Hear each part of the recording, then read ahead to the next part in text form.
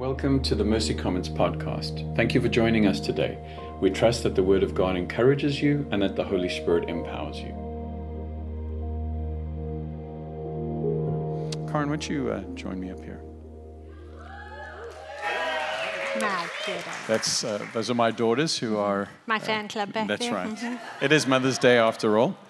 As we've said before at Mercy Commons, we believe that the major diet of teaching comes through elders, and every now and then we have non-elders teach, and those are men and women we believe are gifted to teach, and so that's why Karen is here. We're going to take a break out of our resilience series, because as Karen and I have been talking, she really feels weighted by God to speak about our hope of heaven. And I said, yeah, it's been many years since we've actually spoken on heaven. So I'm going to pray for her and just let her loose. Father, I want to thank you for your gifts of grace. I want to thank you. I want to thank you for the preparation and the prayer that's gone into this. But more than that, I want to thank you for the foundational truth of your word. And I want to thank you that your Holy Spirit is a Christ-clarifying spirit. I want to pray that you would freshly anoint Karen. I pray that you would freshly anoint us as not only hearers, but doers of your word. Amen. Amen. Good morning, everybody. Thank you so much. What a privilege it is to be with you. So this morning we're talking about the hope of heaven. And my kind of subtitle under that is my hope for my mother and my hope as a mother.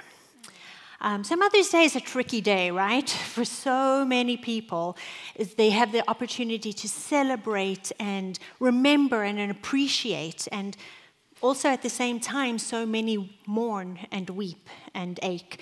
And that's the complex gift of being in community, right? We get to do all of these things at the same time. So we celebrate with those who are celebrating. We weep with those who are weeping. Maybe this is your first Mother's Day. Enjoy it. We celebrate with you. Maybe you have lost your mom. Maybe you had a difficult or broken relationship with her. Maybe you're longing to be a mother. We stand with you in that too. For many, it's a both and kind of day, and I feel a little bit in that category this morning. I am so deeply grateful for the gift of motherhood. Those little people at the back there, oh my gosh, they are the best humans on the planet. Little humans on the planet. It's Mother's Day. I love them intensely. I also am so deeply grateful for my own mom. But I do carry some tenderness because, today she won't know who I am when I go to celebrate with her. Sorry, guys. I thought I'd maybe make it through the introduction, but that's okay. Here we go. We're in it together, right? So I wanted to take the opportunity on a day that is full of such complexity and breadth of emotion to remind us where our hope really lies. We have a living hope, a hope that is steadfast and sure, a hope that will not disappoint, because we have the hope of heaven, and this anchors our soul. So today, whether you celebrate or mourn or do a little bit of both, we can do it with steady souls because of who Jesus is. So this does feel a little bit vulnerable for me. I'm not a natural sharer. I'm not very good at it. This may come out like a jumbled mess, but this is what I felt prompted by God to do.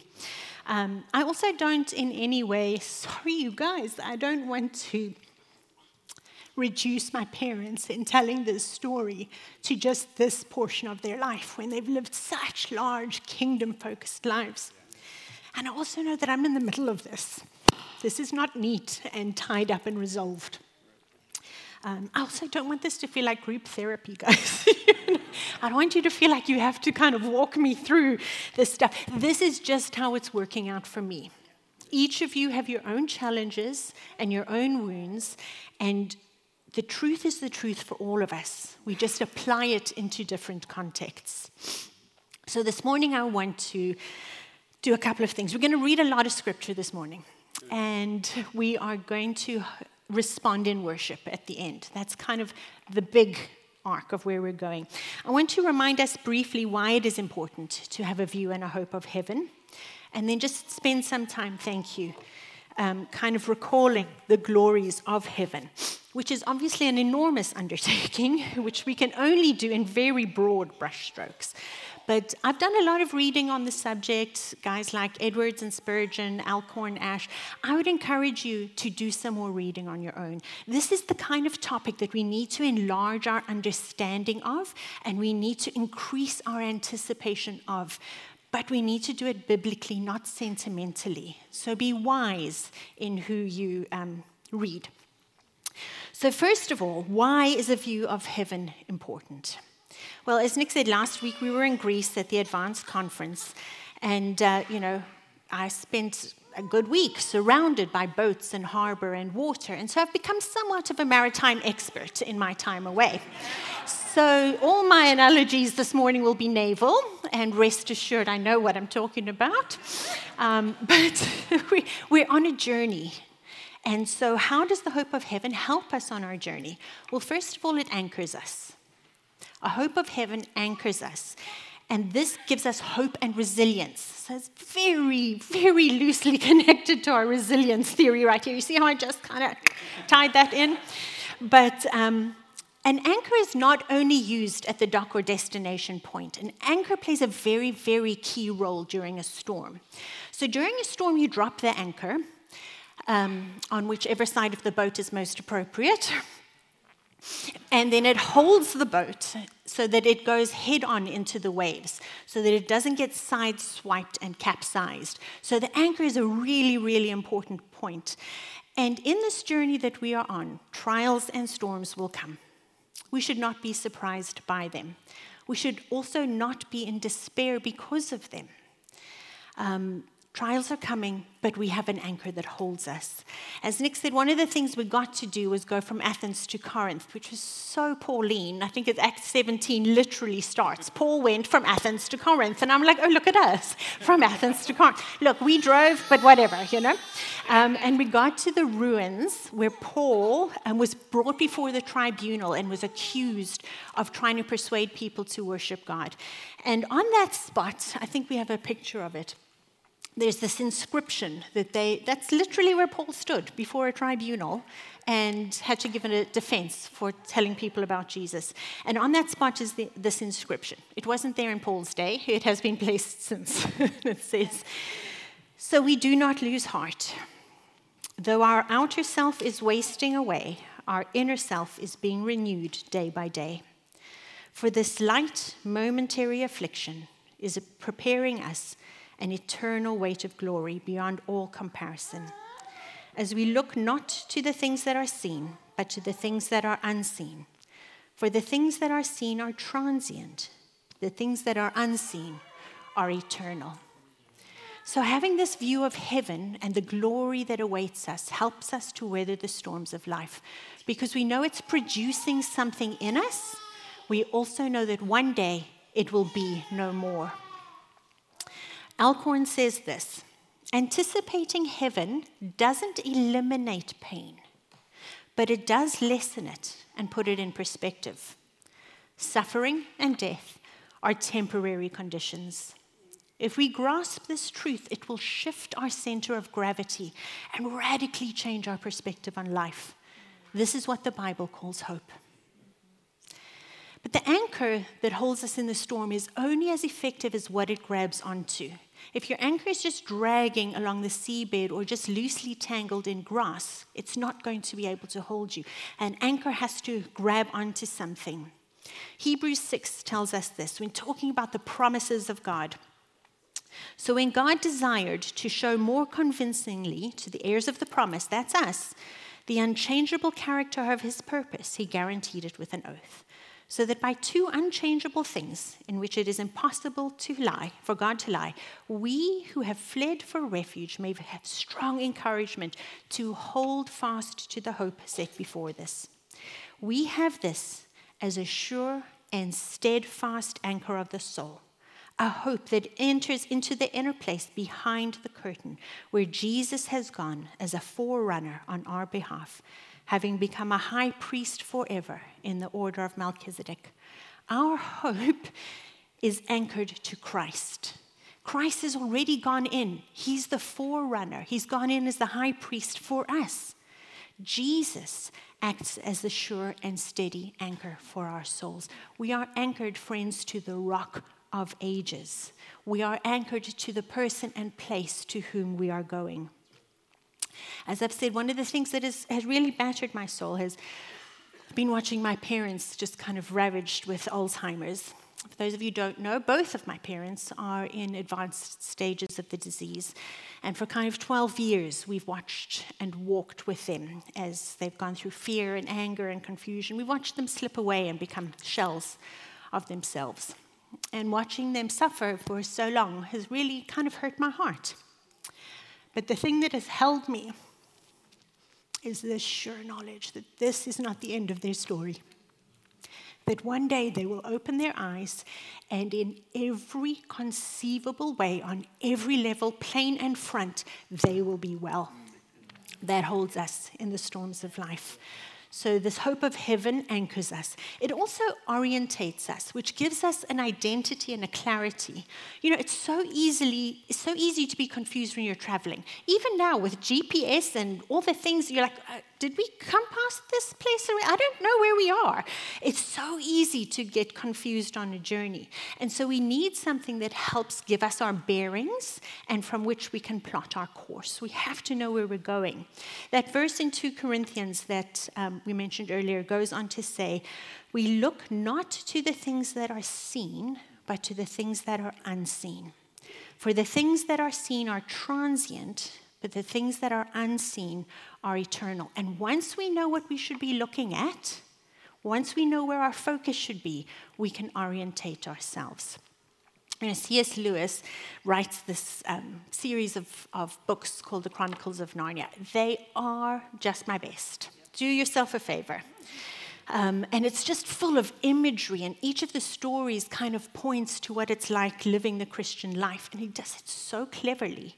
And in one of the stories called The Silver Chair, there's a Eustace and Jill, 2 little children, and they've been sent by Aslan to rescue a prince that's being held captive by the Queen of the Underland. And we're going to read a little bit of the story. It picks up where deep in the underworld, one of her strategies is to confuse them and make them doubt that there's any world but the underworld where they are right now. And they're trying to tell her, but we need to go up. We need to go to the overland.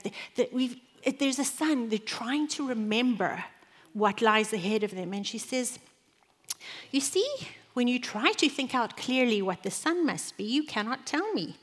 You can only tell me that it's like a lamp. Your sun is a dream, and there is nothing in that dream that is not copied from the lamp. The lamp is the real thing. The sun is but a tale and a children's story. Yes, I see now, said Jill in a heavy, hopeless tone. It must be so. And while she said this, it seemed to her to be very good sense.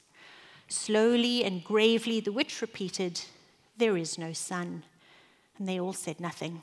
And she repeated in a softer and deeper voice, there is no sun.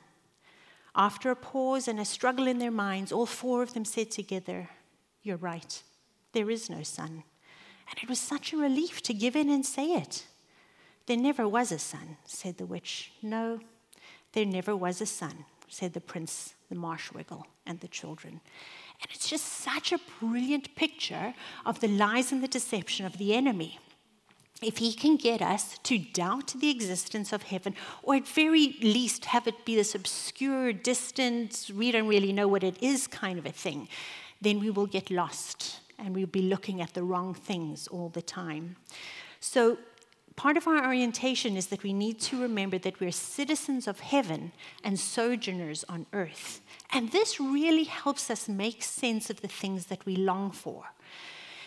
We were made, it's who we were created to be in relationship with God and with each other. And we have a deep homesickness inside of us. There's an ache, there's this like yearning for something that we can't quite articulate.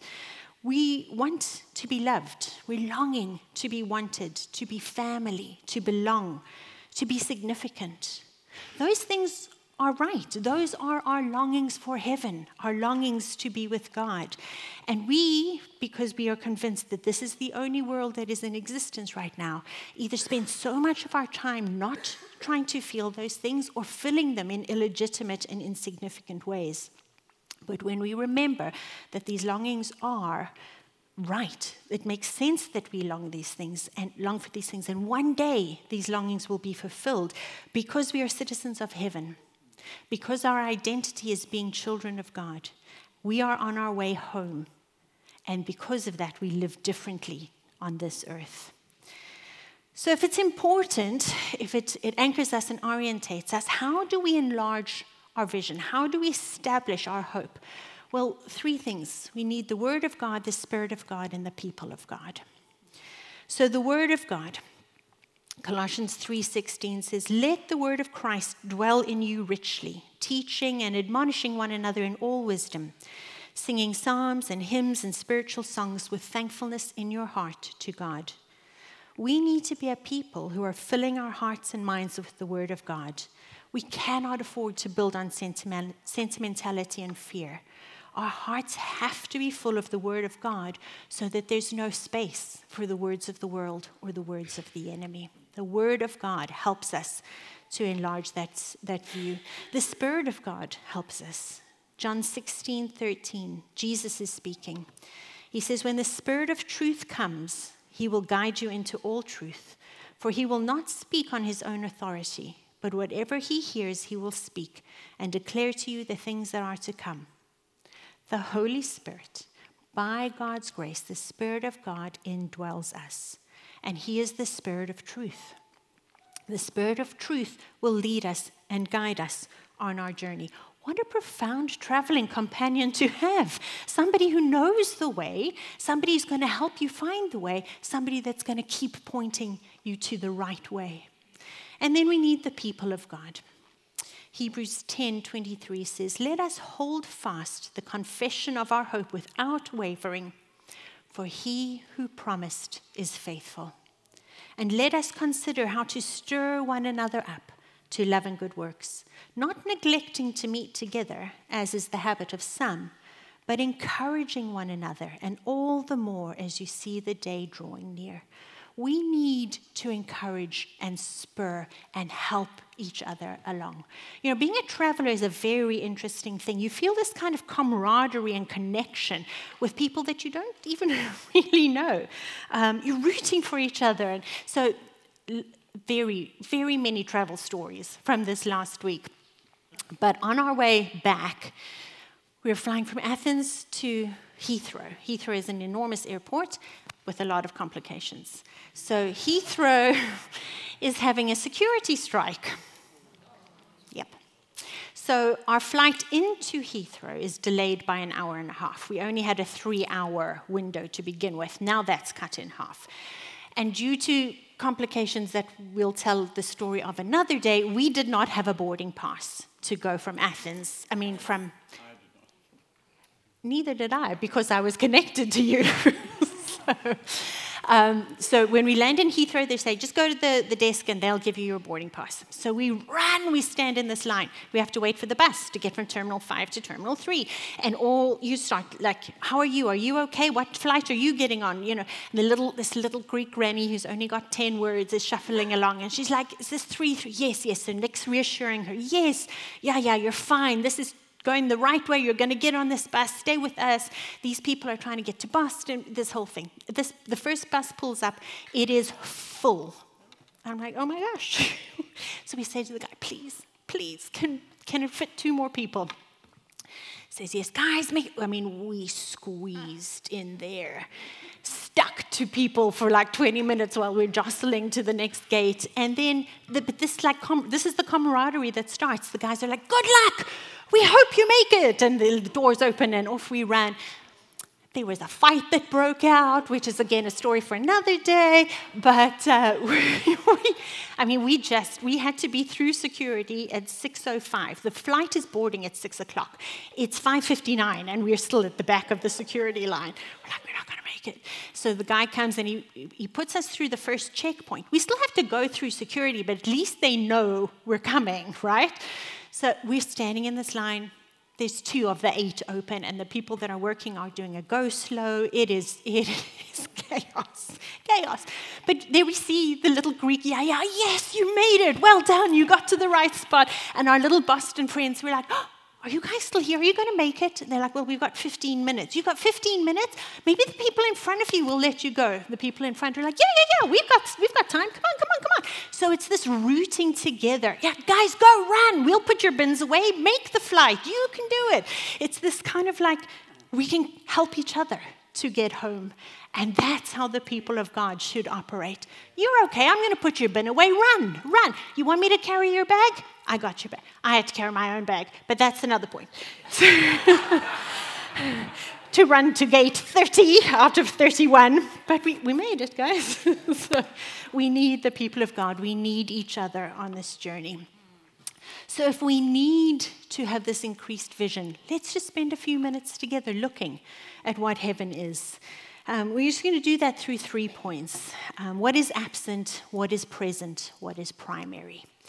So what is absent? Well, we come to a kingdom of no mores.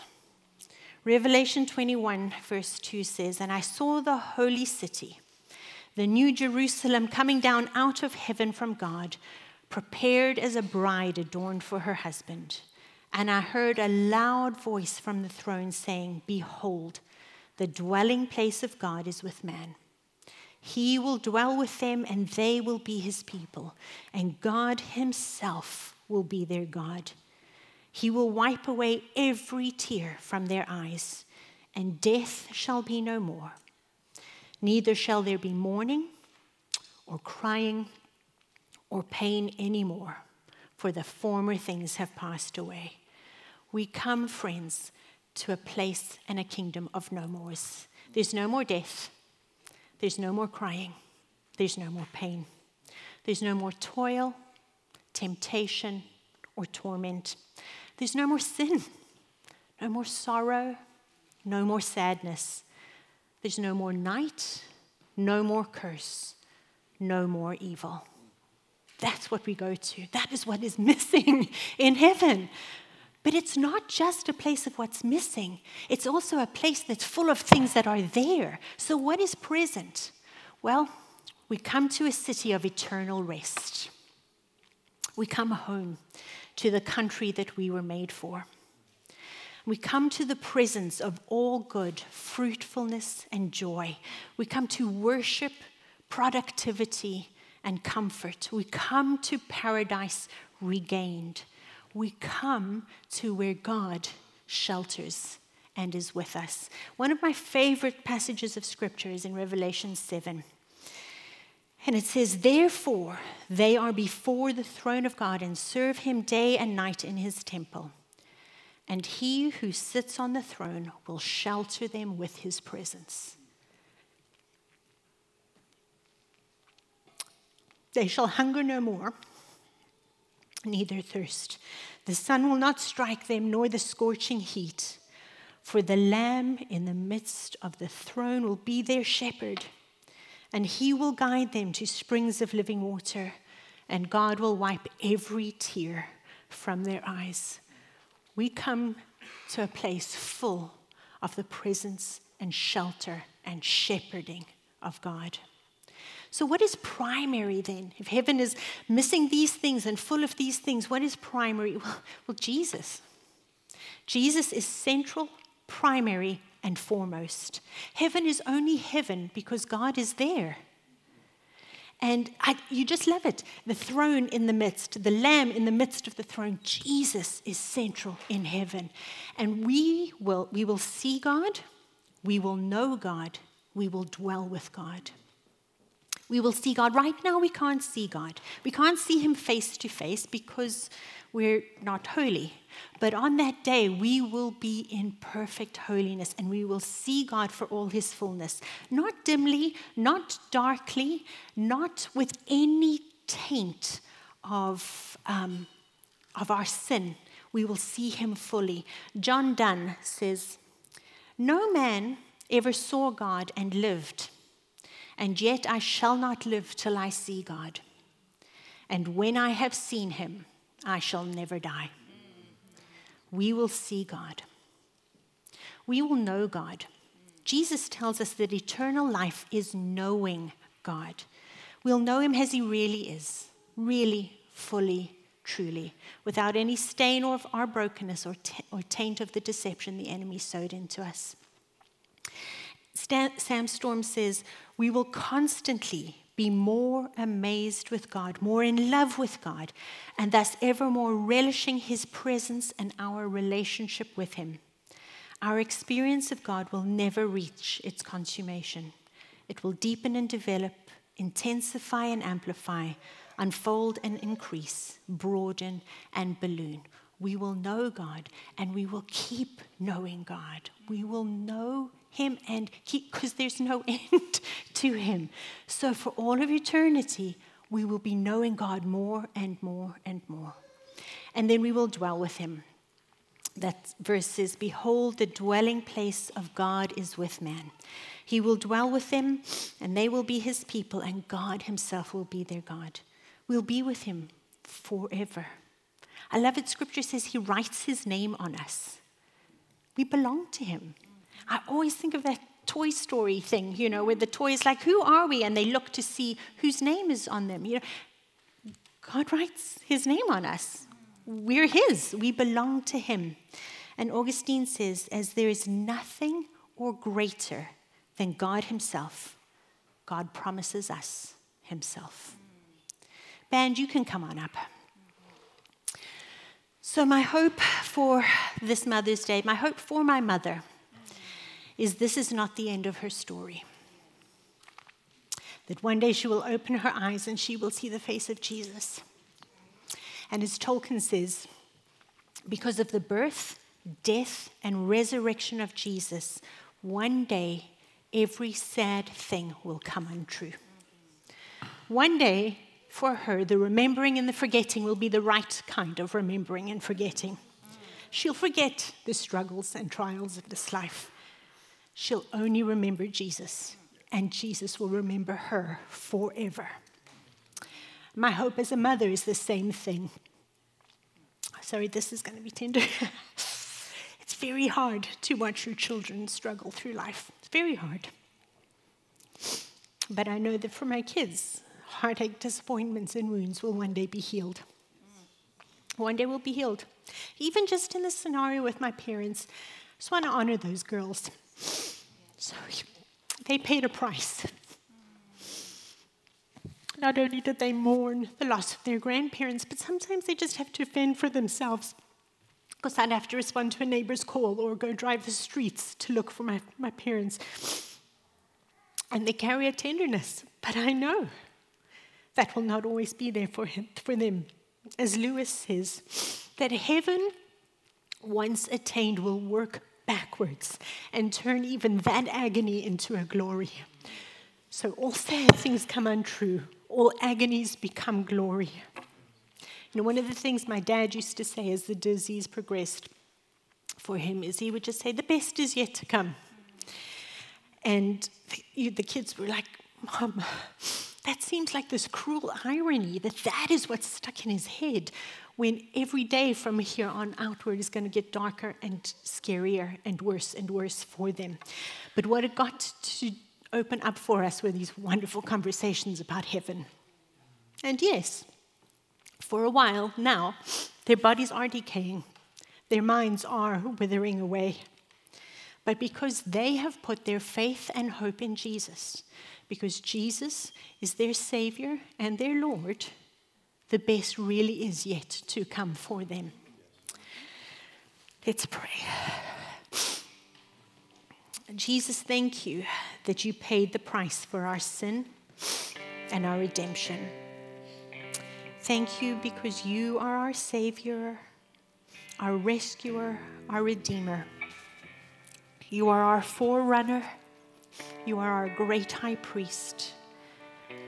You are the Lamb who is the shepherd, and our hope is secure. Thank you that we get to live a present life of grace and we look forward to a future life of glory. Let's worship.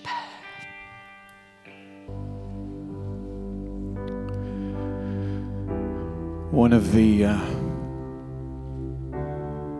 keys of us gathering as a community is the centrality of Jesus in our past, present, and future. Sean reminded us this morning that God is not far from any of us. It doesn't matter how far we feel from Him. And you may have walked in feeling far from God.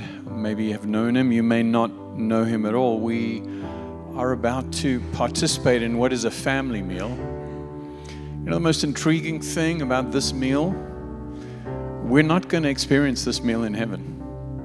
We will experience a lot of really cool things in heaven. This meal is a meal that we have until we experience the fullness of what being in God's presence in. This meal reminds us that our longing and our hope is a living hope.